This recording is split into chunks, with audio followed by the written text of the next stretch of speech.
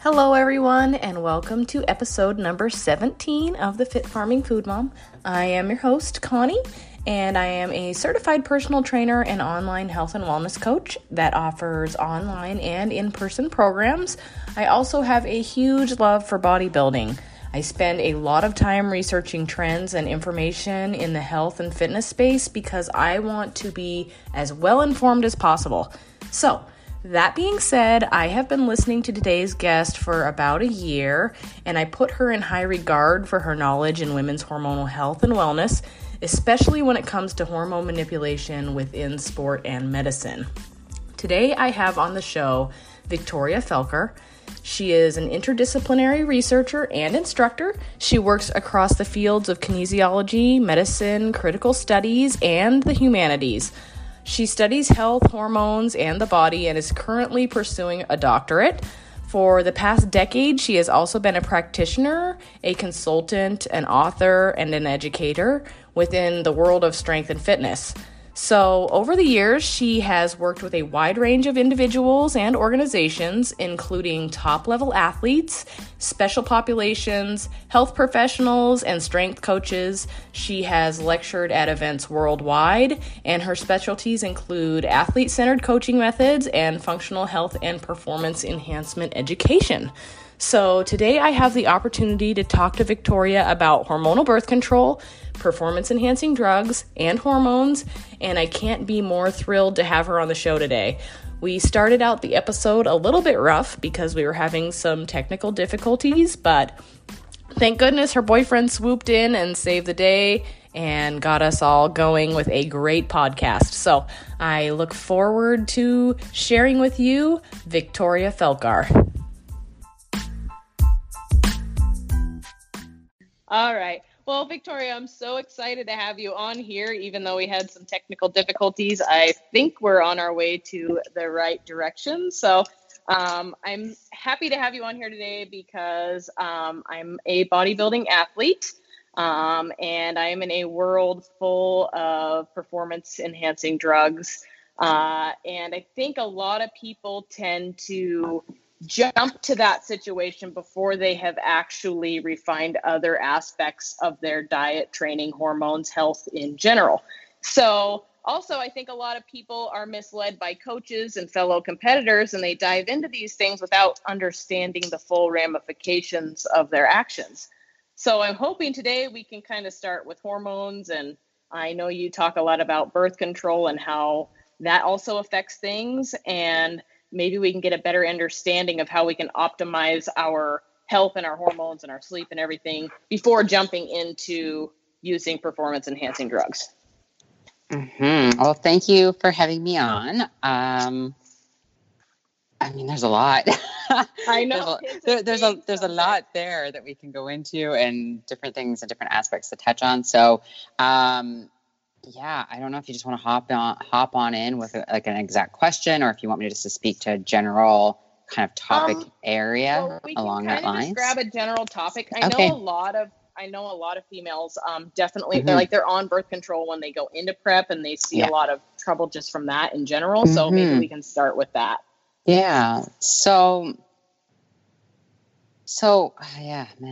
hormonal contraceptives. So I think that's one of the first distinctions I always like to make, is that when we talk about like the big nebulous of birth control, it means a lot of different things. There are non-hormonal contraceptives that you use for essentially inhibiting or protecting against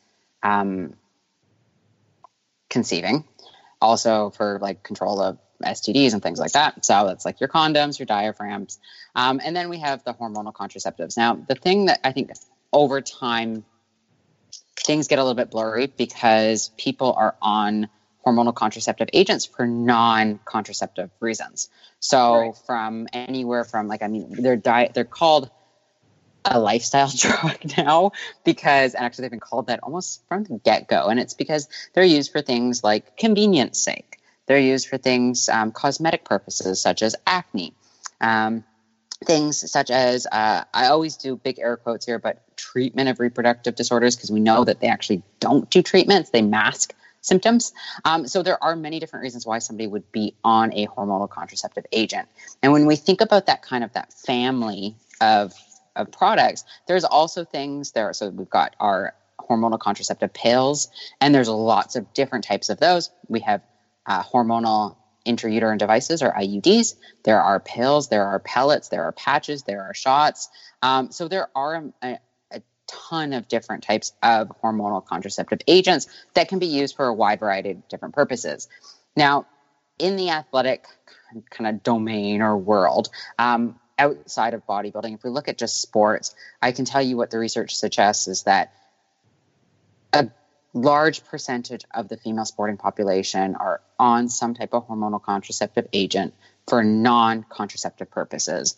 Among the reasons that are stated are things such as the ability to manipulate menstruation, the ability to control the duration and length of flow, convenience sake. So things that really don't even have to relate to health kind of reasons. Sometimes people will go on it, say, for heavy periods or for other types of kind of reproductive disorders. But so really they're going on it for more convenience sake. So that's one of the things I always like to touch on first, just to kind of clear the air, is that there's these compounds that individuals can take.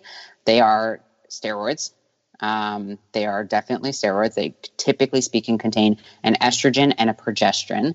A progesterone is, we can't call it like a progesterone, which would be the natural hormone that we have in our bodies, because it's molecularly too dissimilar to that. And so typically speaking, there's an estrogen and a progesterone, and that they can be used for multiple different purposes that are even for non-contraceptive reasons. Now, as a woman, as a strong feminist, I am all pro-choice. So in my opinion, as a coach or as a health professional, we really can't go like, hey, you should go off the pill, because that's pro-choice. Right. So I do like to kind of get that, though, I think, out there first, and saying that there are many reasons why somebody has gone on one of those agents.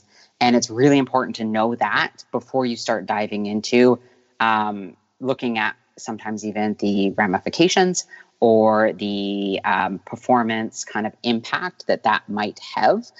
Because if somebody's going on it for reproductive control purposes, meaning that they don't want to conceive, I feel like my responsibility as a researcher, as an educator, as a practitioner, is to tell them that, hey, that's totally cool, go you, but there are some potential unintended effects that can have on the body that don't get talked a lot about in just don't get really talked a lot about, period. I'd say in medicine, but I mean, it's well beyond medicine, as well as there are other agents if they are looking to control, fertility's sake. So I know that was a bit of a ramble, but it is like almost, I guess, a little bit of a caveat that I think right now you're getting a lot of kind of Instagram charlatans talking about birth controls and things like that, and they just don't have the full story down, and that's really frustrating for me as a researcher. Right. So yeah, so I don't know if you want me to keep going, because you gave me a soapbox. I can stand up here all day if you want. I'm sure good. My biggest thing with it is I'm not for or against birth control in any way, but I think a lot of people, it's just become a general thing for anybody to be on it. You walk in the doctor's office and they are like, "Oh, are you on birth control?" Yeah. Oh, And so there are so many people on it. And then if they're not going on it for contraceptive purposes, the doctor's like, "Oh, but it could control your cycle. You won't be on your period. You won't have acne." So I feel like it's being sold. Obviously it's being marketed because it's just for financial, stuff, and for not for the patient's benefit. And most people do not know ramifications it has on their body. Absolutely. And so that's something that when you look back in time, the pill, the birth control pill, so a pill containing both an estrogen and a progesterone, is a relatively new phenomenon. So they only came to market in the early 1960s. And since then, they have been gone through many different kind of shifts and turns in terms of dosing and actual compound type and all these other things. And that there's a lot of mystery around them. Like, my PhD's on this, so I can say that there's a lot of mystery around them, even in medicine. There's been a lot of, legal lawsuits. There's been a lot of recalls. There's been a lot of side effects. And I don't really like that word. It's unintended kind of consequences of use, because we know if you take high doses of estrogen, it's going to have implications for somebody's metabolic function. So the way that I look at the pill, and I mean, you bring up some really great points about the fact that women are going on these and they don't always know. And that is really scary. I mean, it's really important to be a conscious user of no matter what it is. If it's a diet, if it's a supplement, if it's a drug, that we need to be conscious. We need to be aware of the potential implications, whether those are positive or negative, on our health and our well-being. And when it comes to the birth control pill, I think there's a lot of myths around it, such as women perceive that when they bleed, that's a menstrual cycle, and it's not. It's a breakthrough bleed, and it happens because, typically speaking, the body no longer is being fed the same synthetic hormones that it does for, say, the first 3 weeks of a pill pack. And so it's often called like the placebo pack or the sugar pill pack. So that is just simply the body going through this withdrawal because you're not feeding it hormones anymore. And so right away there, that's a huge misconception. I mean, I've worked with countless women over the years and practitioners and even people in medicine, which is the scariest thing, that call that a period. And I'm like, no. For women to have a menstrual cycle involves, cascading of hormones. It involves ovulation, which maybe we can talk about that a little bit later, but ovulation is so critical to women's health, and that the whole goal of a contraceptive pill is to be able to inhibit ovulation. And so by not ovulating, we really can't call this a menstrual cycle. The pill doesn't regulate women's periods. That would mean that the woman would continue to have periods, but she's not, because she's having a fake bleed, and this is just withdrawal. The pill, essentially, it's designed to disrupt the endocrine system. And I know that I'm saying the pill, I'm using that almost as like a basic way to say hormonal contraceptives, because the Depo-Provera shot disrupts the endocrine system. The patch disrupts the endocrine system. The hormonal IUD disrupts the endocrine system, even though people try to say that it doesn't. I can tell you, if you're putting hormones in your body at high dose, guess what? It is going to disrupt the endocrine system, especially with something that's happening at a very localized area, such as an intrauterine device. And so that means by disrupting the endocrine system, that our endocrine system regulates our hormonal systems in our body. And so that's not just our reproductive hormones, that's other hormones as well. We also know that impact has other impacts on different systems in the body. We know that the body has to metabolize the hormones, as well as if it's a pill, the pill. So there's effects on the liver. That we also, I mean, I can go through the list, but when we think about hormonal contraceptives, they actually have impact on our energy systems, on our cognition, so memory and concentration, on motor coordination, adrenaline levels, pain threshold, vitamin retention, blood glucose levels, thyroid function, adrenal function, because you're shutting down your hypothalamus pituitary ovarian axis. And that then our other axis we have is our hypothalamus pituitary adrenal axis. And so that adrenal axis can take more load when we're shutting down our HPO. It can affect sleep patterns. It can affect body temperature, skin and just skin oil production, metabolism, the actual metabolic rates. They've done research on that, oxidative stress, cellular health or mitochondrial health, the immune system. So there are many different, aspects of the human body and human functioning that research has shown that the pill does affect. Now, it's going to have different implications for different users because there's also some genetic components in here. Also, the pre-existing health state. So why did somebody go on that pill in the first place? So did they go on it because, say, they had maybe a very heavy, hard, long period, or did they go on it because they wanted to, practice safer sex? So that's all going to also impact how that body responds. Not only that, is different pills, there's different strengths and different actual types of hormones being used. So when we think about a progesterone, there are two main categories. There's either a progesterone that's been derived from actual progesterone, or a progesterone that's been derived from an androgen.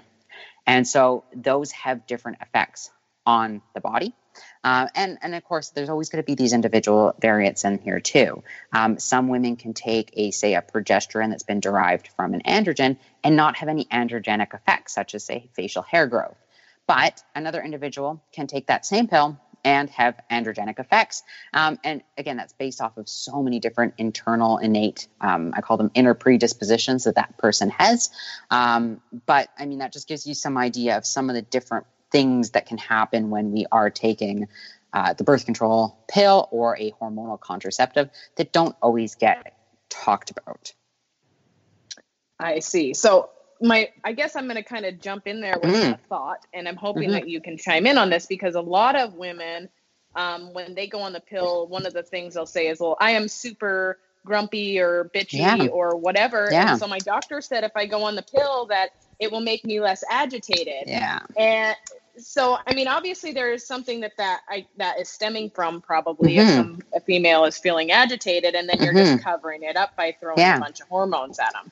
Yeah, exactly. So, and that's the same as if somebody, say, goes on it for heavy or hard bleeding or for long cycles. So I always use the analogy of a light switch. So when we go on the pill, we're simply just shutting off that light. When we go off the pill, that light's going to come back on eventually. Maybe it's going to come on a dimmer switch eventually, or maybe it's going to, be a little bit dimmer, but it could also be a hell of a lot brighter and also not turn off. We don't know, but we're simply just shutting an axis down for a little bit without getting to the bottom of what is actually going on. Now, if somebody has, so I hate the term PMS because it is a cluster of symptoms. But if somebody's having, say, mood disruptions, such as depression or anxiety, it's really important to know that the pill has also been shown to induce depression and anxiety. That's actually really, really high ratings on a bunch of the different types of kind of bigger data studies that have been done on the pill and more recently.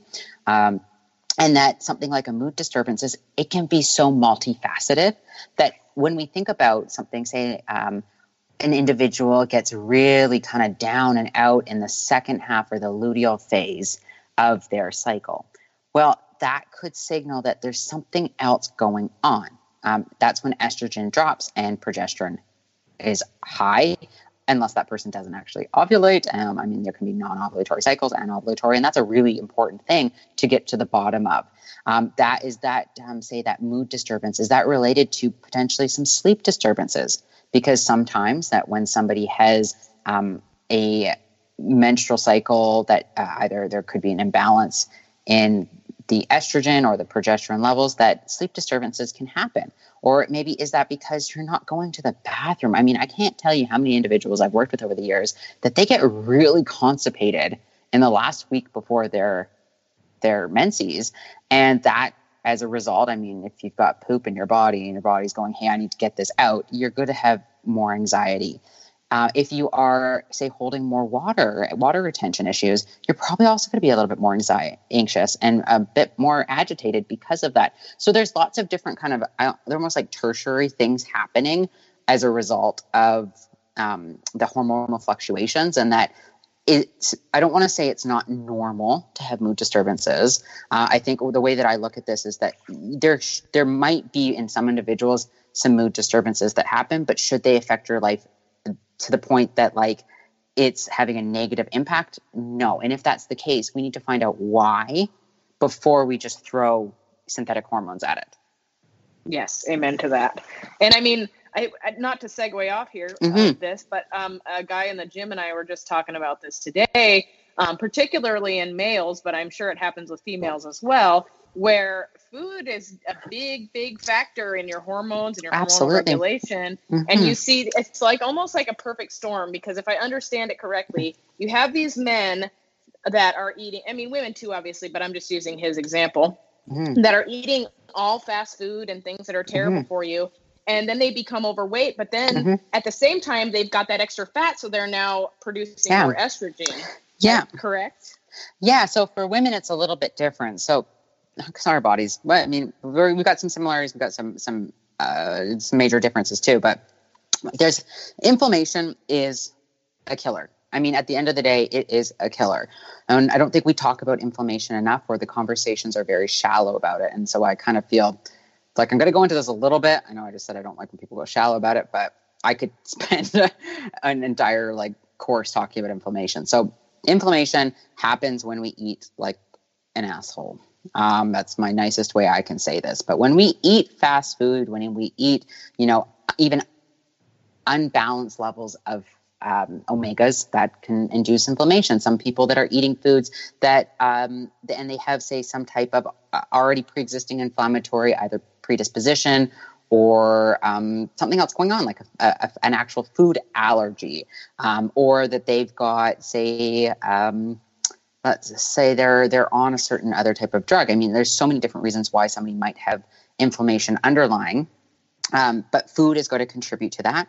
So if we're eating food that is not the greatest for our body, that's already creating inflammation, when we have our menstrual cycle, so here's a little fun kind of segue back to menses for just a second, but when we have our menstrual cycle cramps, so cramping is been associated with high levels of something called a prostaglandin. Now, those prostaglandins are a free fatty acid that gets released, and it's through an inflammatory process. So when we have cramping, guess what the result typically is?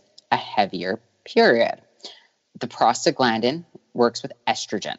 And so there's this really interesting kind of pathway that goes on there. And so if we can actually reduce our cramping, we can reduce our heavy periods.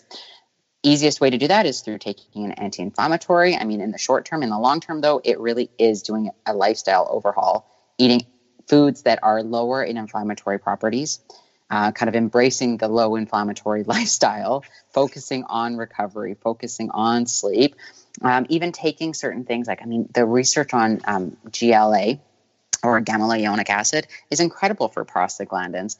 And that's something that is, so cramping, either heavy cramping or heavy flow, is something that often gets treated with an oral contraceptive.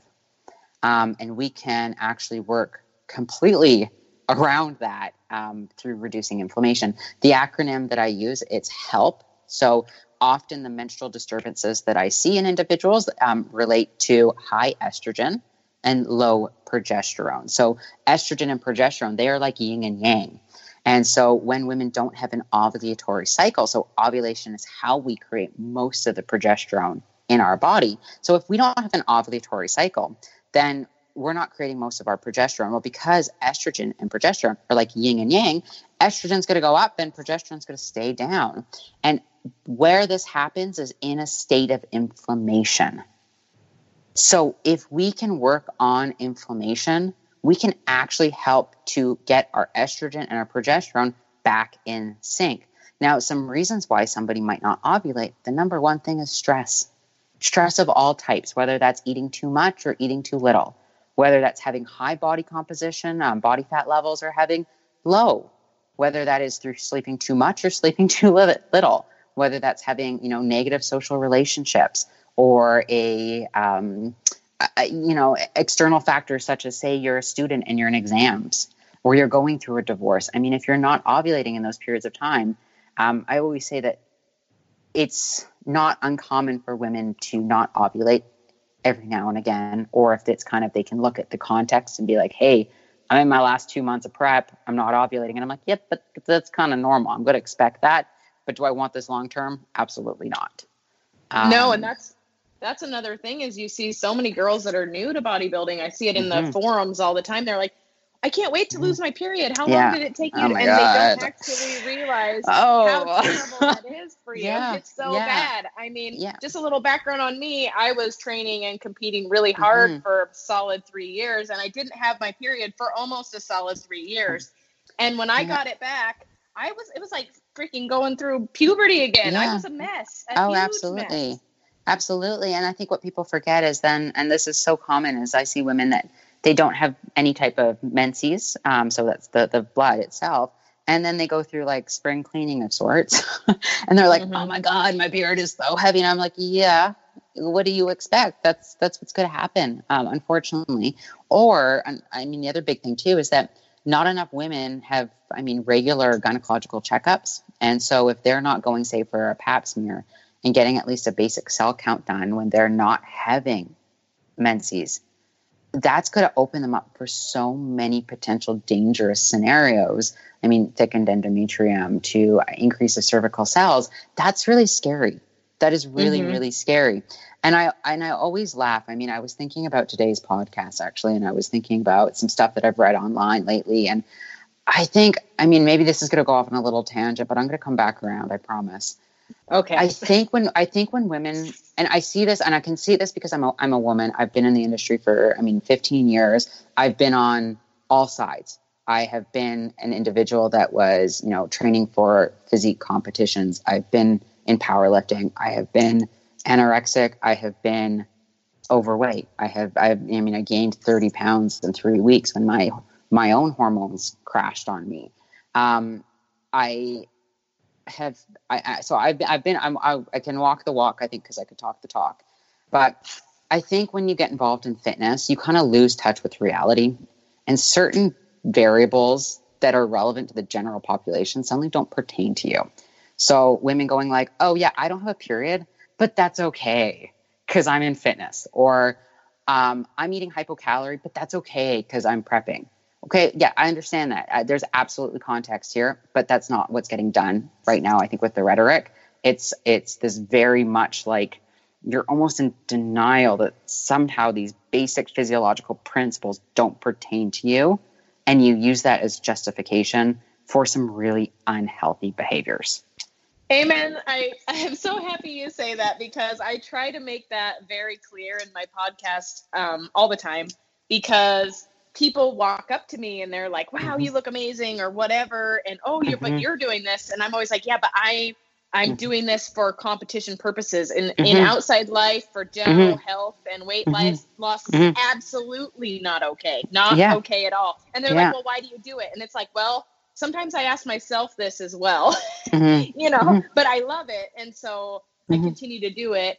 But, this year I've obviously decided to become more healthy, and I am no longer crash dieting, and I have my shit together essentially, I think. But I try to make that very clear to the outside world, because people have social media influencers and everything else telling them it's okay for these things to happen, and it's okay to eat 1,000 calories, and it's okay to do hours of cardio, and it's not.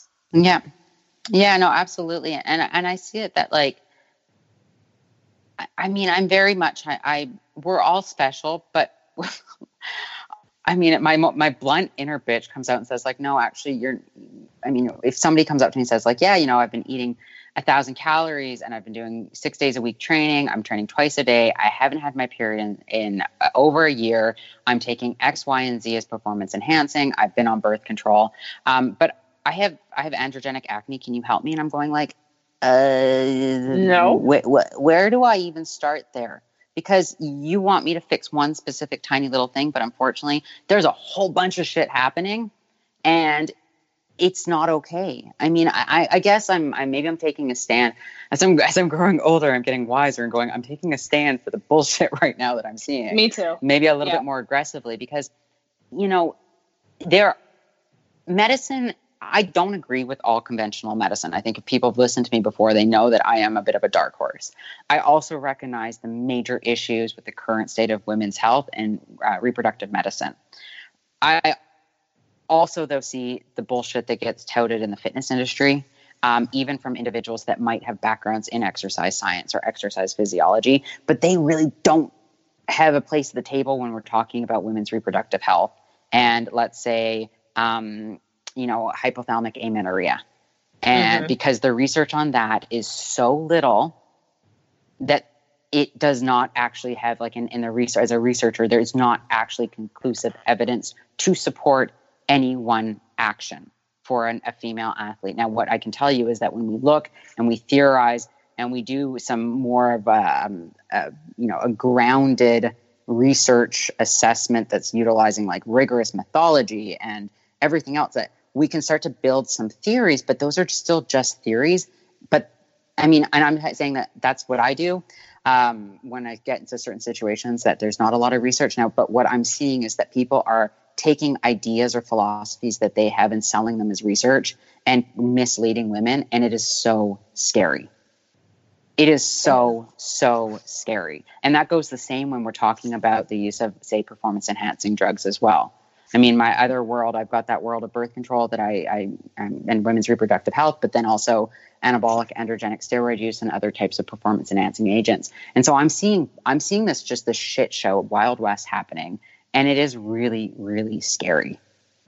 Well, especially because, I mean, if you get right down to brass tacks, a lot of performance enhancing drugs with females, with female athletes, a lot of it's only ever been tested on males, or the bros trying to give people their advice, you know? Well, not even. I think, and I mean, again, I'm up on my soapbox, but we need to start realizing that people are in the industry. There are some really good people. Don't get me wrong. I have some amazing colleagues that I trust, even with my own health and with my own knowledge, that I go to them to learn. Now, I will say this, there's a lot more bad eggs than there are good eggs right now. And that we got to remember we're in an industry that it's a money monopoly. There is an undertone that you are paying somebody for advice, and that they might not always give you the advice that you should be getting because it's a monetary exchange. They are trying to take your money. It is terrifying. It sickens me to my stomach. And with women and androgen use, you're utilizing a coach that doesn't really know what they're talking about. Right. And I can say that because none of us are experts on anabolic androgenic steroids. None of us, male, female alike. The amount of research, the clinical research that has been done on it just simply does not exist. It doesn't. And that's coming from somebody who, I've spent a lot of my academic career investigating this, deeply.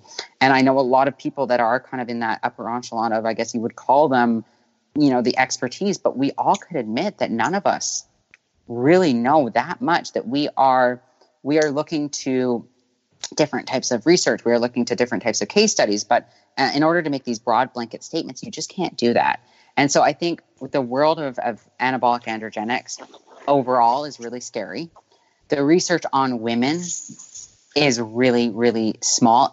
There are certain types of, research we can look to. So, for example, women and testosterone replacement in post-menopause. So when they're in that menopausal period, so post-perimenopause, there has been some research done on that. So we can look to those studies, but that's not utilizing black market drugs. That's not utilizing the compounds that a lot of women are taking for performance enhancing sake. And we're talking about athletes that are maybe still in their reproductive prime that aren't post perimenopause or in the menopause span of their reproductive lifespan. So yeah, we can draw certain ideas from them, but we can't take that as gospel.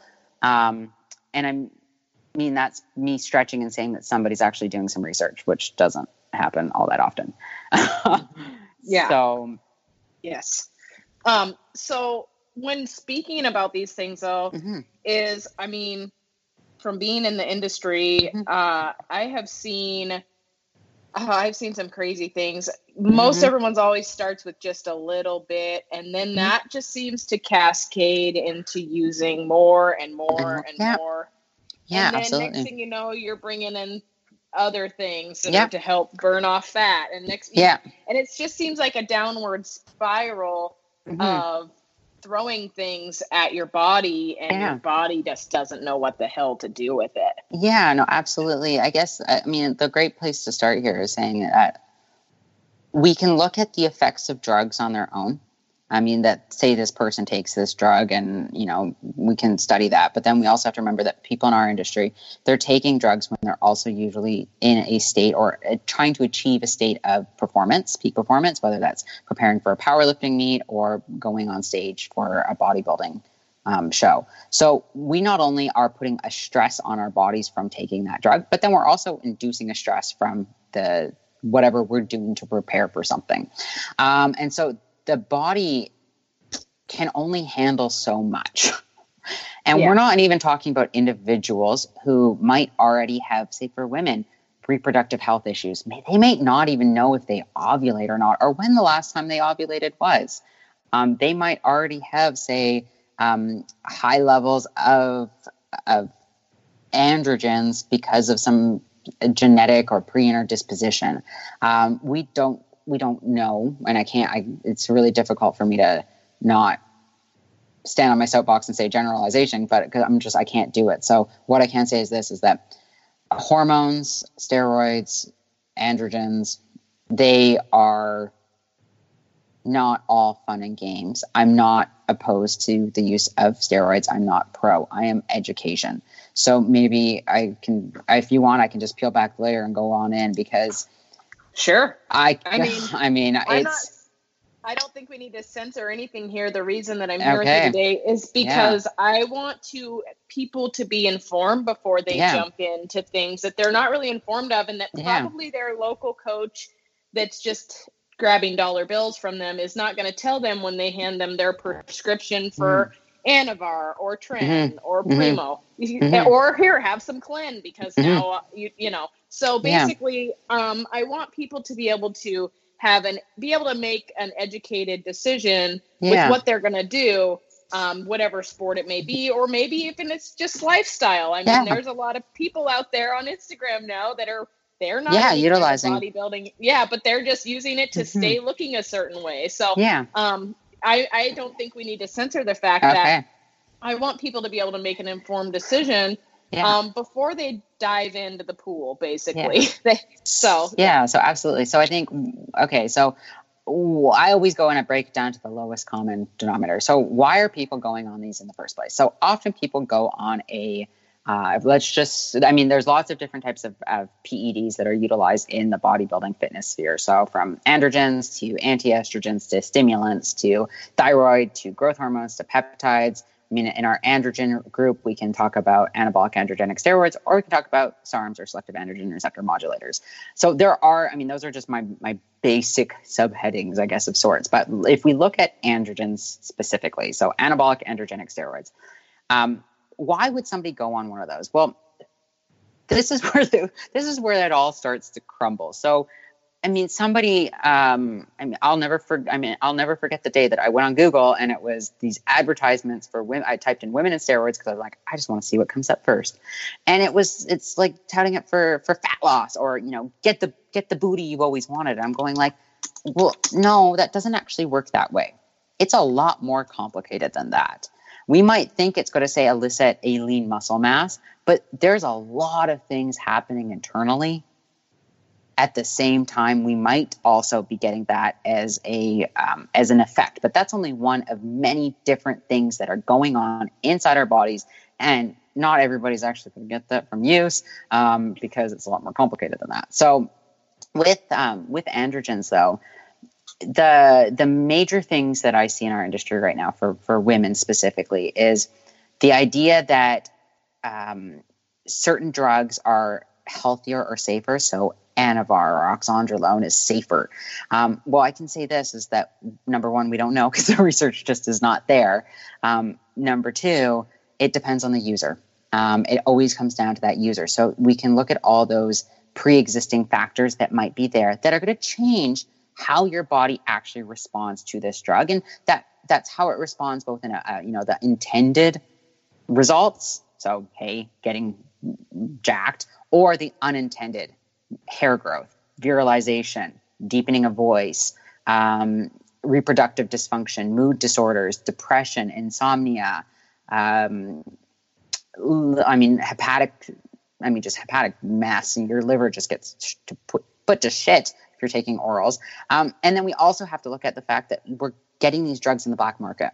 So you don't always know what you're getting. You might think you know, but you don't really always know what you're getting. It's not, and Anavar is one of the most faked, like counterfeited, bastardized. I don't even know what the word I'm looking for, but it often is not what it is supposed to be. It's there's usually other, D-ball, there's exactly. There's other stuff in there, or Winstrol, or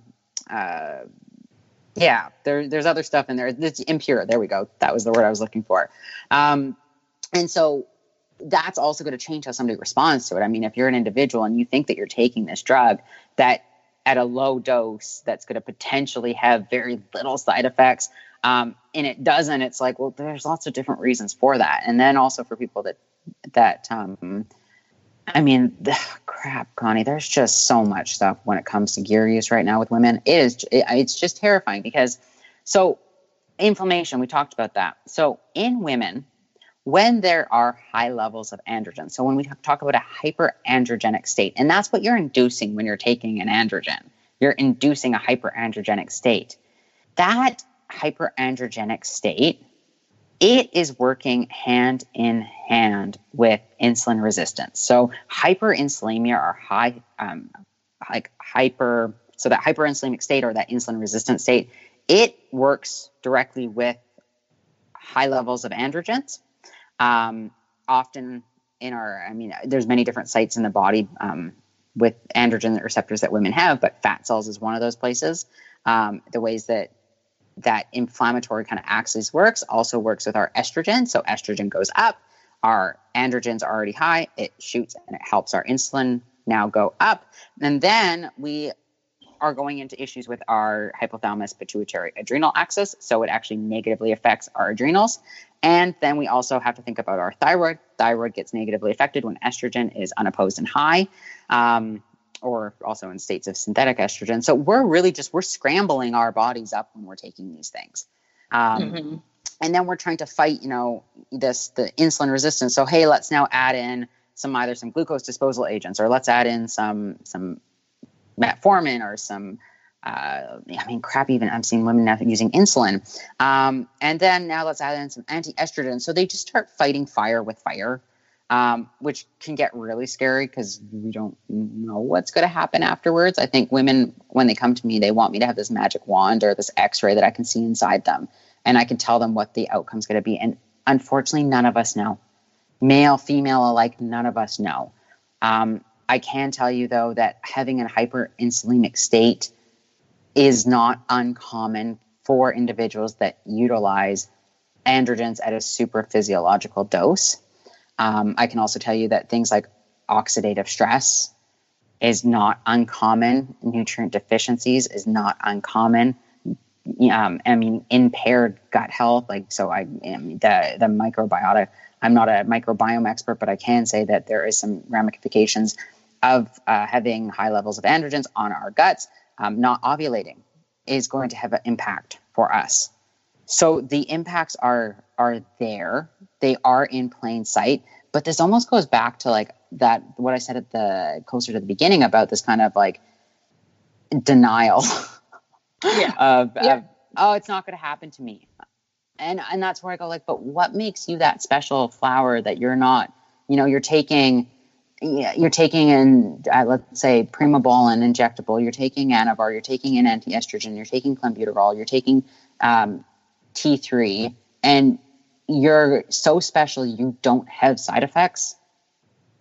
That's what everybody says, though. That's the craziest part of it all is I have some very close friends, and I don't care what their choices are. I mean, I do to an extent, because if something was to happen to them, I would feel guilty that I wasn't I think you're going a little overboard. But I usually am pretty good about saying my piece about that.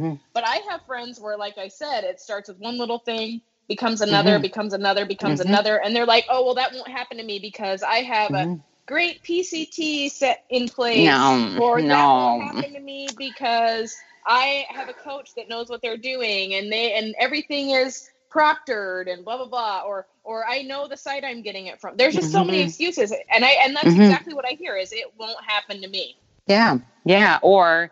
I also see it too, though. It won't happen to me. And then it does after the fact. That because some of the things that can happen don't happen necessarily immediately, or maybe you're prepping and there's some other stuff happening. I mean, nothing happens in isolation. And so, and as a woman, as a woman's researcher, our bodies are incredible. We have just such an incredible physiological system in our bodies. The fact that we can create a human being is what makes us fucking amazing. It makes us truly incredible. And that's what sets us apart from men. They can't make humans in their bodies. Right. So that alone should tell you that your body is not something that you should turn into a scientific experiment without full understanding of what is happening internally. And also, I think that's also my caveat for saying, too, though, that we still don't know a lot. I mean, let's just talk about androgen receptors. So when you take an androgen, it's got to bind to something. It's got to bind to the androgen receptor. We are still figuring out where all of those receptors are in the body. And for women, it's even more of kind of this gray area. I mean, they've just recently realized that the endometrium has androgen receptors. That has implications if you're flooding your body with high levels of androgens. Mm-hmm. We don't know potentially what that is, but the theories are that could alter somebody's ability for long-term gynecological and reproductive health. It could potentially put somebody maybe predisposed to certain types of gynecological cancers or abnormalities. These are just theories because we don't have the research there. But that's a risk that I'm not sure people would take if they knew that. I mean, hair growth, for example. Androgenic hair growth and cystic acne, they're like BFFs. They work together. That can get, say, there's chemical and there's different types of more topical things that you can do to help with that. But once it's there, it's there. You've turned it on. Mm-hmm. And then another question I have for you while I'm thinking about it is you talked about people being in contest prep and doing this. So when you get to a lean state, your body's hormonal composition is already changing. Yeah. Like your thyroid, all of your regular hormones, everything is changing. And then you're throwing all of these on top of it all. Yeah. So. Yeah, that makes, absolutely. And I would even go as far to say that most of us already kind of have fucked up hormonal states to begin with. I mean, it's something that is a phenomenon in Western, kind of this contemporary Western world that we're in right now because of things like stress, dietary stress, the chemicals around us, that there is an epidemic of women's reproductive disturbances. An absolute epidemic, and it is screaming so loud right now, and there is just not enough discussion about it. But I mean, even if I were to, I could go into some of the population health data that's on how many women have, in a large population studies, have said like, hey, I don't ovulate, or hey, I don't have a regular menstrual cycle, or I am having heavy bleeding, I'm having cramping.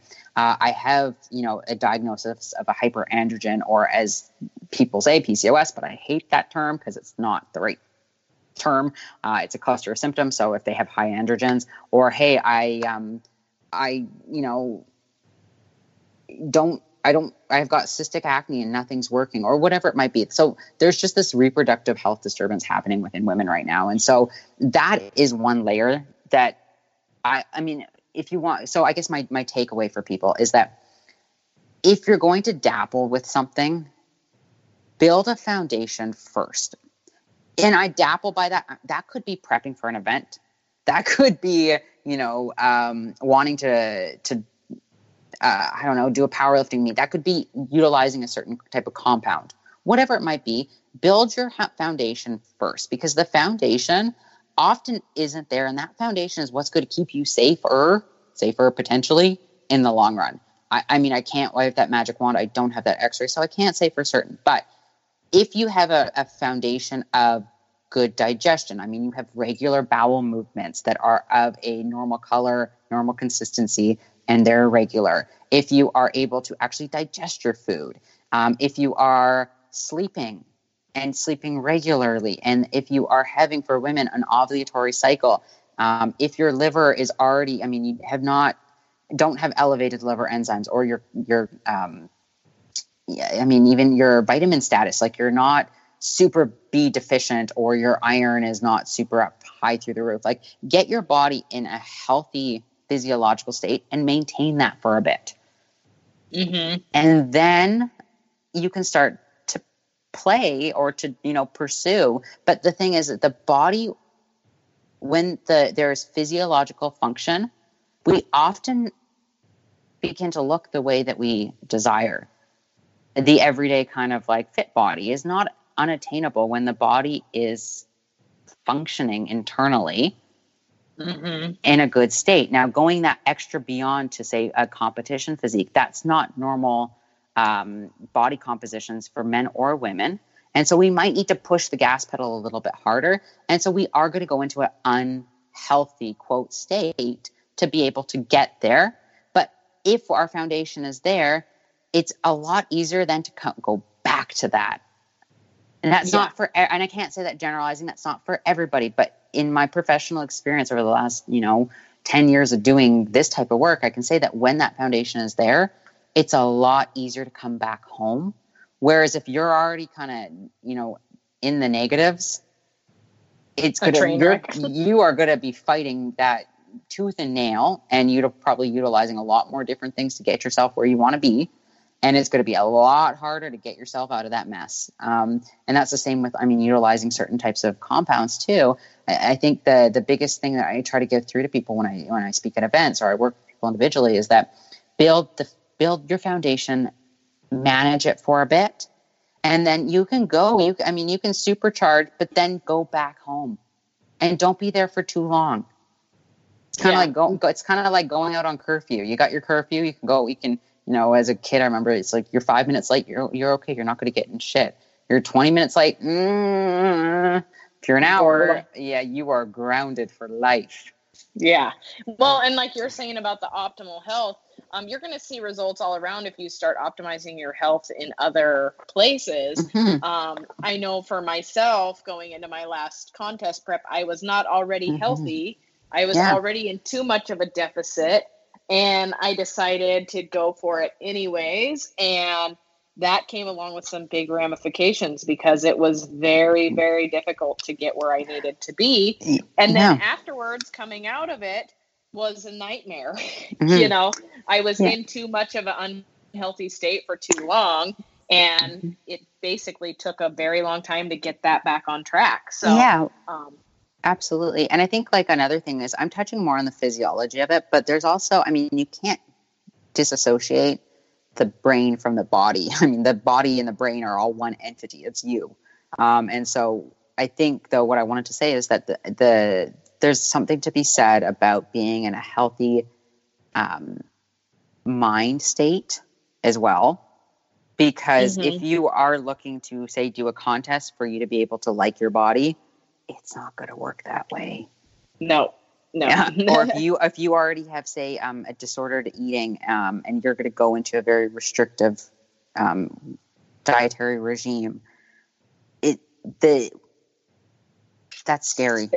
If you're already in an really scary relationship, you're just jumping into another unhealthy relationship. Dysfunction meets dysfunction. And it's, I looked at it more than a couple of years ago now. I could say it's like 4, but I remember looking at the kind of the prep cycle is what I called it. And it's like somebody is unhealthy and unhappy with their body. So they start a prep thinking that they're going to get happy and healthy. They, it starts out okay, but then the grind comes and they go all in, and then they actually are really unhealthy and body image is unhealthy, and then they compete and then they crash afterwards, and then they're unhealthy and they're unhappy, and then they, go back into another prep. And it's this cycle that I looked at it, and it was like, I'm like, this has so many of the hallmark features of an abusive relationship cycle. And if you look at that abusive relationship of going in and out, so I do put a big emphasis, like when people ask me what my, say, tenets of good health or my things that people should do if they're trying to, say, get healthy from a reproductive standpoint, or from either being on or have used or want to use, say, certain types of steroidal agents, whether that's contraceptives or androgens. It's, sleeping is really important for our health. Having a regular circadian sleep cycle is very important, but so is having positive social relationships.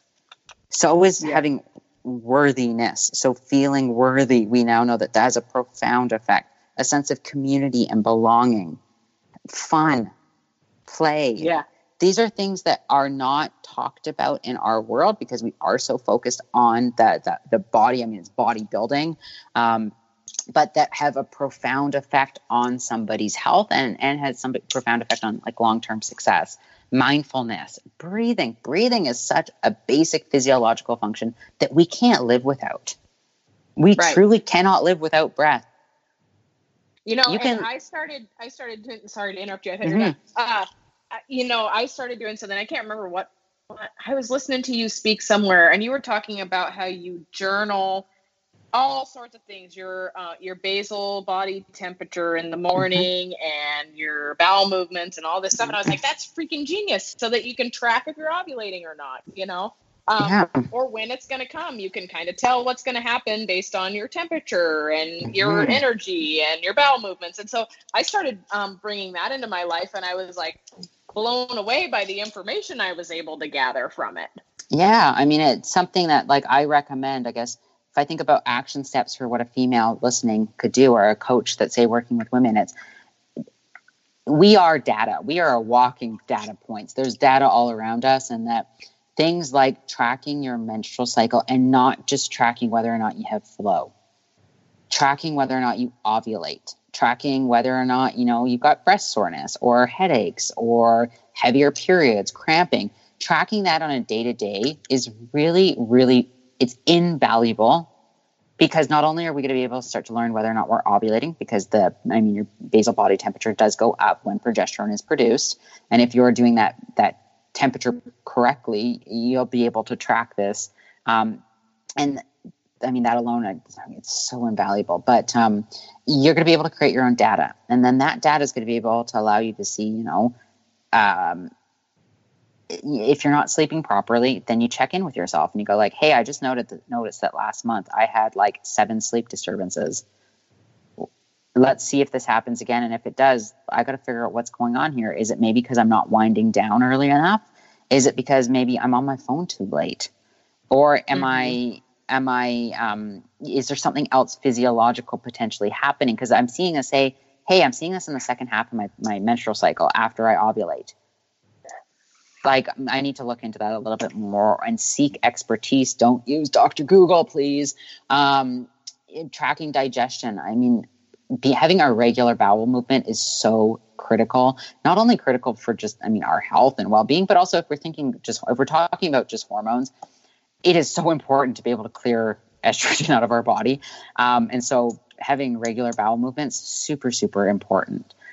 Making sure that we are, I even have, when I work with high performance athletes, or elite athletes at any level, I'm also getting them to, track their training, where their energy's at. I get them to track a whole bunch of different metrics, because then that, for me as a researcher, it's data. Now, when we think about research gives us theories.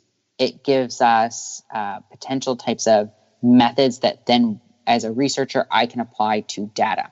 I can look at the data that, say a study that was done on, let's say, oral contraceptives and strength athletes, and looking at whether or not it affected their strength. Well, that's looking at a very specific population. It's looking at a bunch, say 15 individuals. I don't know what those 15 individuals are like. I don't know how their training is. I don't know how long they've been training for. The pill differences are usually plenty, so they don't even have individuals on the same type of pill. So there's just so many different variables that I can't assume that I can apply that now to whomever I'm working with. So, but what I can do is I can take their methods, I can take some of their theories, and then I can build my own data sets with whomever I'm working with or, speaking to. And that's one thing I am trying to get across to people, is that use yourself as data. Don't become obsessed with it, but use yourself to learn, and learn your body first. As a health practitioner and as somebody that researches women's health, it amazes me when I ask a woman if she's had, discharge or cervical fluid, and she has no fucking clue. I'm like, do not look in your underwear. Like, I know it's awkward to say that, but like my mom was a godsend. She was a nurse practitioner. And she taught me at a very young, I can actually remember this. I've never talked about this on a podcast before.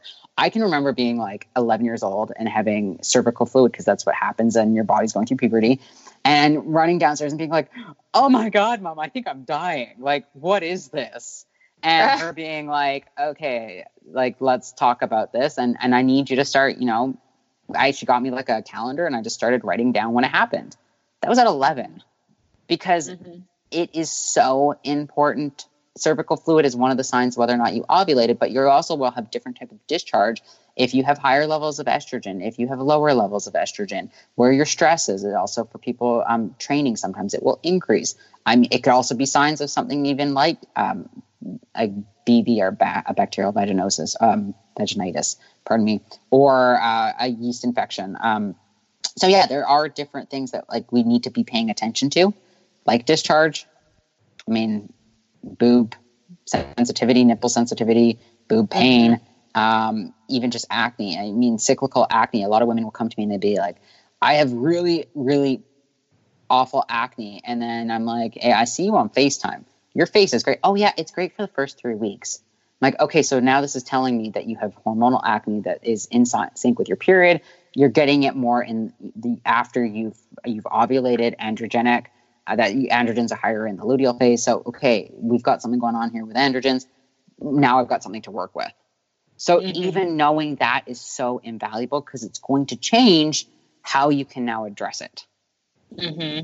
Now I have a question for you that just kind of sprung up here, but I was actually listening to a podcast a while back where the woman was actually scheduling her training around her cycle because she could get better benefits, I guess, at certain points. And then also when she was actually, starting her period, she thought it was good because you're already under stress to back your training off a little bit. How do you feel about something like that?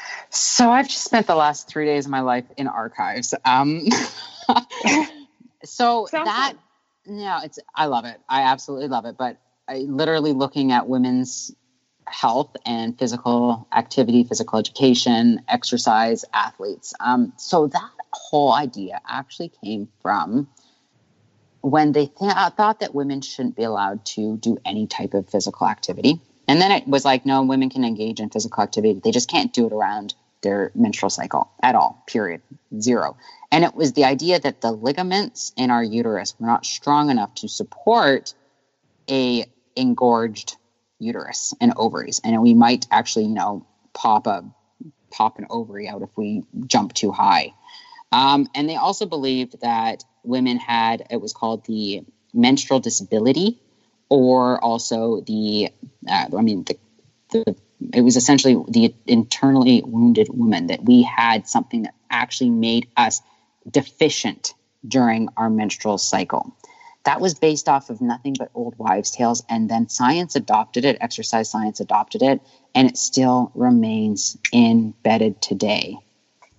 So what I tell people is that we cannot actually determine from a research standpoint whether or not somebody should train for or in line with their menstrual cycle. Not only that, women have different menstrual cycle changes in terms of energy, even something like substrate metabolism. So there is no conclusive evidence to support saying that all women do this, all women do that.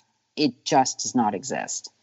So my building your own data can help you to determine when your energy is high and low. But what happens when, say, you're typically had for the last 3 months low energy in your luteal phase, and now all of a sudden this month your energy is really, really high? You gotta listen. You gotta respond. We are dynamic individuals. Our menstrual cycle changes from month to month based on numerous variables. So I really believe we need to listen to our bodies. But menses is only one of many variables that we should be tracking. It is not a limiting factor at all. It is only as much of a limiting factor if we allow ourselves to have that as one. But as I look at the research, I can tell you that the myths and misconceptions about women's reproductive health in sport and physical activity are disgusting that they still exist today, but they do. And I see it as my job to speak to them. because I mean, as a rigorous researcher, it's you go back and you start to find out where people are or why people are citing certain things, and you follow that breadcrumb trail, and it goes back to things about wandering wombs.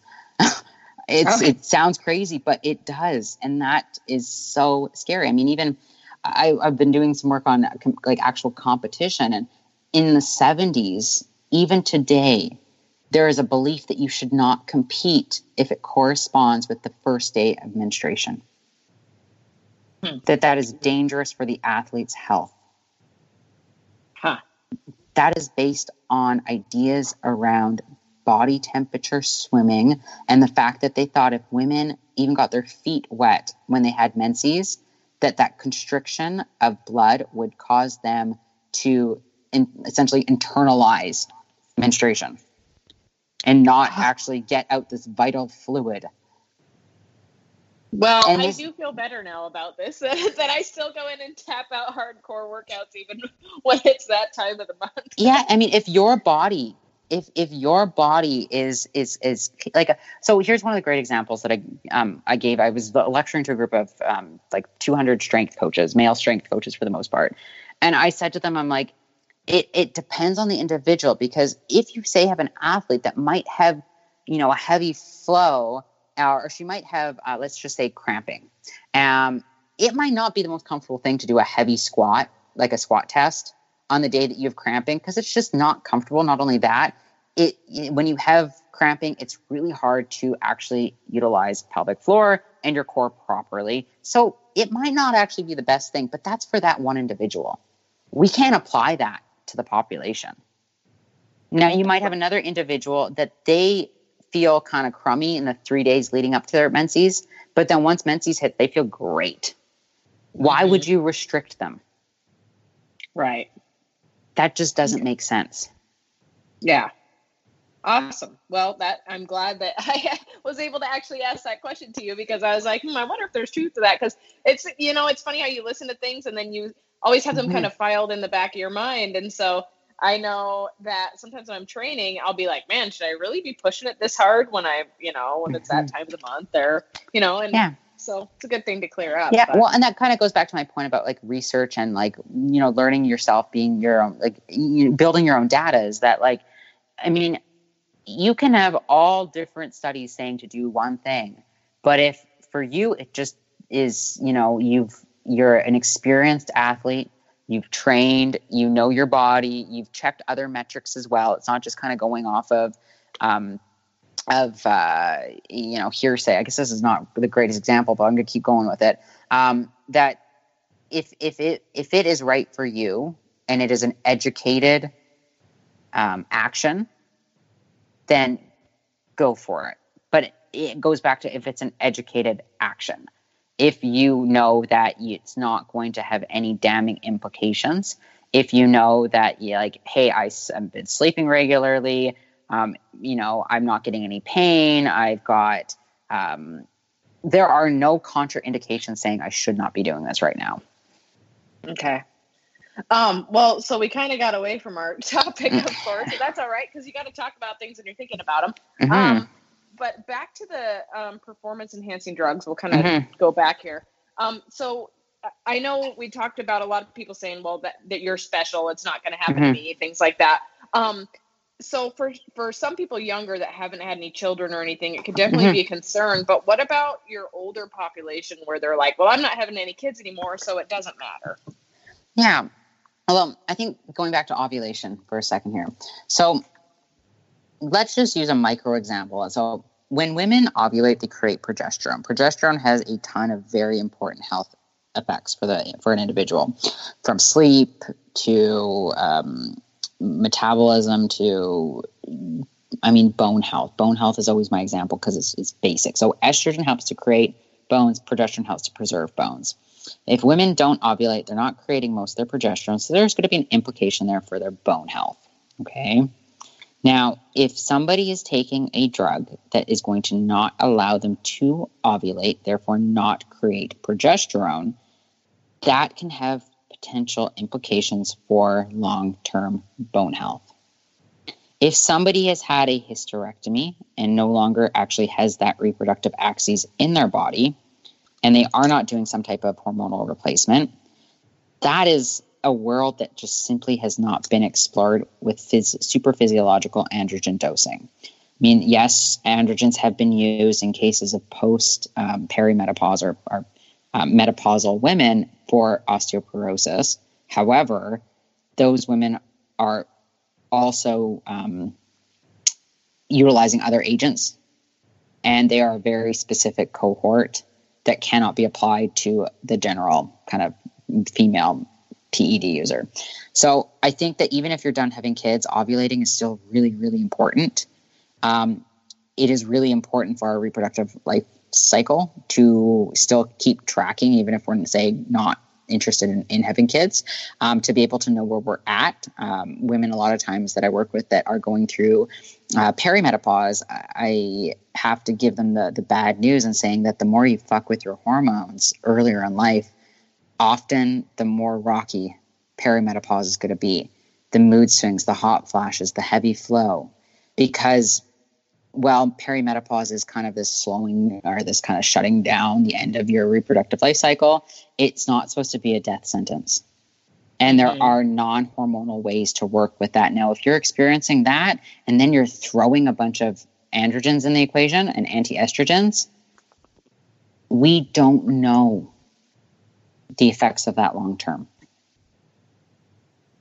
Okay. So, back to the whole, so coming, obviously when you come off of these things too, whether you use some people are like, oh, I got great PCT, I'll be fine. Some people just quit cold turkey. Either way, what are some things you could expect to see happen? I mean, obviously you don't have your x-ray machine and you're not looking at everybody. I understand that, but some people think that once they are done, they're done and things are just going to go back to the way that they were when they started. Well, I mean, it's almost like endocrine flexibility. I don't know if flexibility is the wrong word. Agility. There we go. That's the word I was looking for. So how agile is your body to go back to where you once were? I mean, it's going to depend on so many different variables. I think PCT, that's maybe another talk for another day because there's a lot of misconceptions around women's PCT. So some of the things that an individual might have not expected, they might think that once they're done taking an androgen, that their androgen levels are just going to go down. Full stop. That's it. But that isn't always the case. Our bodies are a lot smarter than that. If you've been feeding them something, they might not actually let it go. Estrogen is another thing too, because estrogen and androgens are related. And so, you've say taken an anti-estrogen as well, and that you think that all of a sudden you're fine. Well, estrogen, there's about, 3 different types of it in our body. There's different axes, there's different places that it's stored. And so, it's a lot. It's really, really complicated. I've worked with a lot of women that assume that if they were losing hair while taking an androgen, that suddenly that hair loss is going to go away. And 6 months, 9 months later, it hasn't. And it's because you've just turned on a certain pathway when you were in a high androgenic state, and it's primed and ready to go. So no, it's not some of these things that, that the unintended effects don't just go away. The hair growth doesn't just often go away. The cystic acne often doesn't just go away. You've got to be able to try to restore some of the unintended effects. So the inflammatory pathways that you've turned on, the insulin resistance that you've maybe induced, the non-ovulatory cycles, the maldigestion. You've got to try to also work with this to be able to restore the body. So that's kind of what I meant about having that foundation in place. That you go off a drug, you're not just going to go back to that foundation with a hop skip. A month later, like, hey, I'm ovulating. It's like, no, not always and not regularly. And I can say I've worked with a lot of cases, and more often than not, it takes a lot of intentional actions to be able to get somebody back to baseline, in particular when they didn't really have a baseline to begin with. Right. Well, and then you see, like you said before, it's a big soup of stuff when people start adding a whole bunch of things, you know, like they'll increase their androgens and all of that. And next thing you know, they're turning around and they're throwing estrogen blockers at themselves. Or thyroid is a big one, I think. So I think thyroid is one of the most misunderstood glands in our body. There's such a lack of there's such a lack of knowledge that's created a misunderstanding about it, and that manipulating it without understanding it is so scary. And that, you know, it literally is making our body tick. It's our throttle. It is our body's throttle. And so if you are just, you know, frivolously dosing stuff and you don't really understand what's going on, that has just like, you know, I talked about with birth control, or I talked about with androgens, there's implications for your body systemically. And same with the thyroid, there are implications systemically for your body. And I've seen several cases over the years of women that have been on incredibly high doses of T3 that have shut down their thyroid to the point that when they start, you know, actually body's trying to get healthy again, their thyroid just stops responding altogether. So not only are they having this kind of super physiological levels of T3 at one point, they take that away, they still feel good for a couple months, and then all of a sudden it's like, KO, I gained a bunch of weight, I feel like crap, what do I do? And I'm going like, we got some investigation to do, because that is a sign that your thyroid is, I mean, if I'm talking like 100 micrograms plus of T3 dosing, which is so high, that is not used in medicine very often, if ever. But they're utilizing that type of dose, and then all of a sudden their TSH levels, so your thyroid stimulating hormone, it gets stimulated from your pituitary gland, and so that signal can get disrupted. The conversion from T4 to T3 can get disrupted. The actual binding can get disrupted. So you not only are having an issue with the gland itself, but the signals that are being sent to the gland, and then how the thyroids are actually binding. There's so many different kind of abnormalities or pathologies or dysfunctions that can happen that a regular GP might not even understand, because the thyroid is really, really complicated. And then people don't understand that, you know, even, you know, outside of like bodybuilding, regular diets that they're going on, they're like starving themselves at 1,000 calories. There's even ramifications with your thyroid with that. Absolutely. So it's kind of a big, I mean, I find that it's a big deal, especially in people that have been crash dieting and things like that. So, oh, absolutely. At the end of the day, it's really complicated. Like, the body is really, really complicated. And we're in a world that is not regulated. We're in a world that is like the Wild West. And that if one thing that I can try to get across to people through doing this show with you is that to recognize how complicated it is, to recognize the lack of expertise that exists, and just the lack of general knowledge. I can say expertise, but the lack of actual knowledge in the actual research world and in medicine about a lot of the things that are being done and people are doing to their bodies, and that there are safer ways to prep. There are safer ways to utilize, say, an oral contraceptive agent. There are safer ways to utilize an androgen, but it takes a lot of effort, and it takes a lot of intention, and it takes a lot of actions that often do not get the attention or not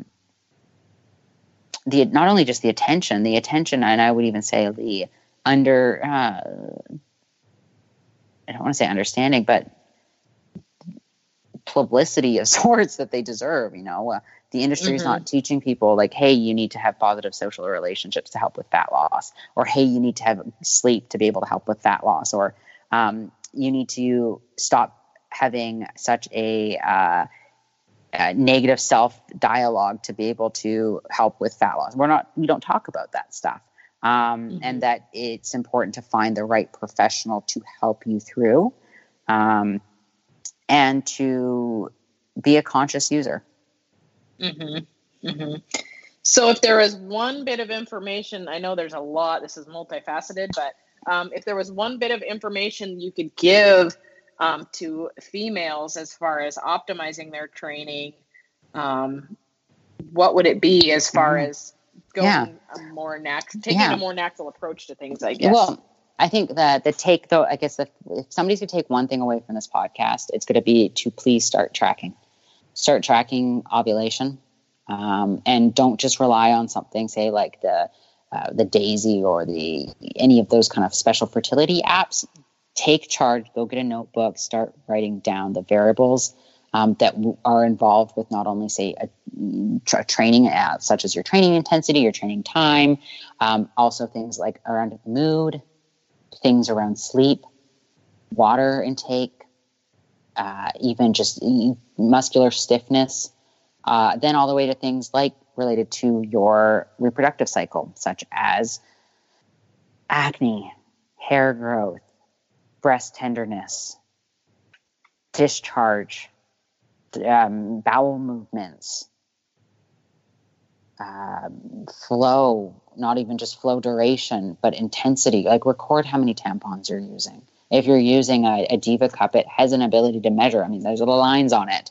So get to know yourself and get to know your body. And if you feel that something's not astray, listen and try to understand. Don't just jump on the next biggest drug or fad diet or whatever it is. Track your data. Do it for 2 to 3 months and go from there. Mm-hmm. Give your body time to teach you what's happening and give yourself time to learn, to understand, and then begin to apply. I mean, I can't tell you how many women come to me that want to have a book, like a how-to book. And I'm like, unfortunately, that just doesn't exist. So my how-to book is to learn yourself, track your data, and then go and learn some basic principles of steroid genesis. So how do we actually create the steroids within our body?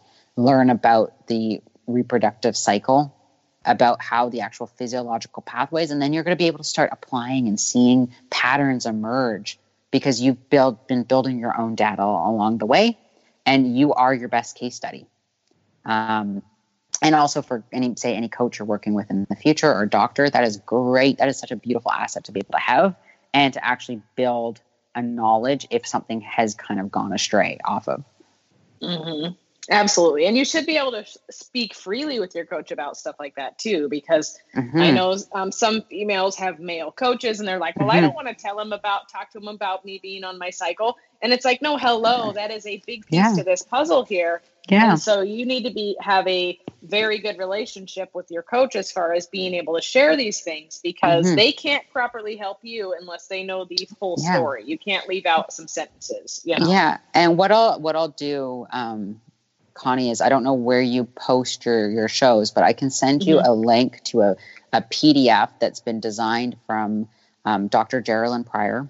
She is the OG of women's endocrinology, reproductive disorders, dysfunctions, use of cyclical progesterone.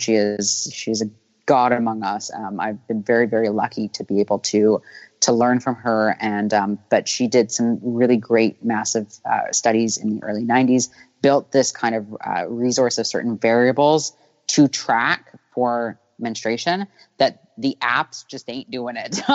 They don't tell you to track a lot of these things. So it's old school. It is a grid, it is a chart, but I tell women, even if you don't want to use this and you want to use a notebook, just utilize those variables and see kind of what she's saying to do and start applying it. It is the best resource that we can have. I find that all too often people want the what to do, but the how is so critical to sustainable health and just longevity. I mean, sustainable longevity is the same thing, but it's so important to that. And that's great. I will get that from you. You have my email, and I will make sure and put it in the show notes so that we can share it with everybody. As far as all of that stuff goes. So, anyways.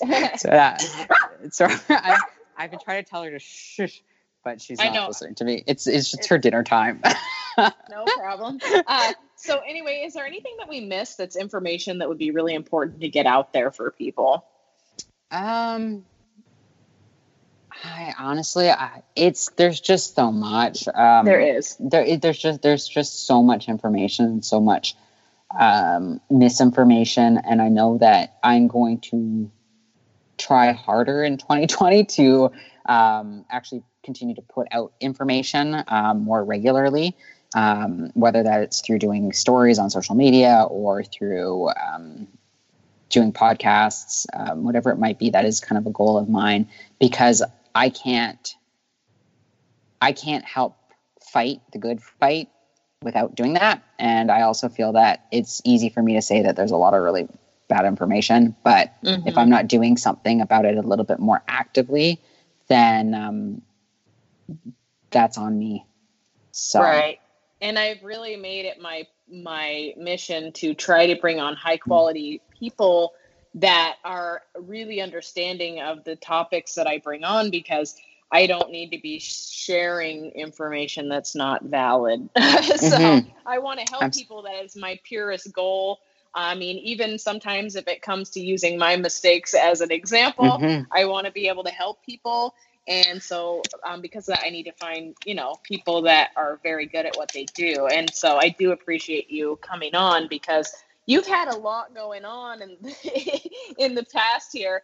You've been working on your PhD, and you've had a lot of big things happening. So I really appreciate you chatting with me today. Well, thank you so much for having me on. I really, truly do appreciate it. And I'm so sorry we were having technical difficulties at the beginning there. My lovely life partner came to the rescue.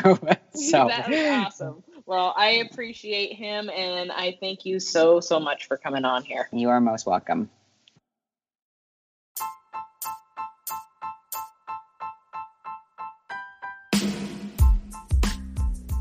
Well, that about wraps up today's episode with Victoria. Again, I am so thrilled and thankful that I was able to bring her on the show to share with us all of her knowledge. I think that it's a very hard subject to cover because there are so many facets of it, and with only an hour and a half, it makes things difficult, but I'm so glad that we were able to get in there what we could and talk about everything just a little bit. Victoria can be found online at victoriafelkar.com, victoriafelkar.com. I included that web address in the show notes. She also wanted to include a link to the menstrual cycle diaries, and I included that as well. So you can just click on the link and it will take you there. As always, I can be found on Instagram at Connie Begoni, ConnieBegoni, and I would love to hear your feedback, thoughts, and opinions. So I really hope today that you enjoyed the show. As always, sharing is caring. Share this with your friends, share it with your family, share it to people that you think might benefit them. Also, please go on and subscribe. Subscribers help me get this information out to other people, as well as leave a review. I appreciate reviews. It helps me do a better job, and it helps other people find the show. So anyway, I hope you enjoyed today's episode, and until next time.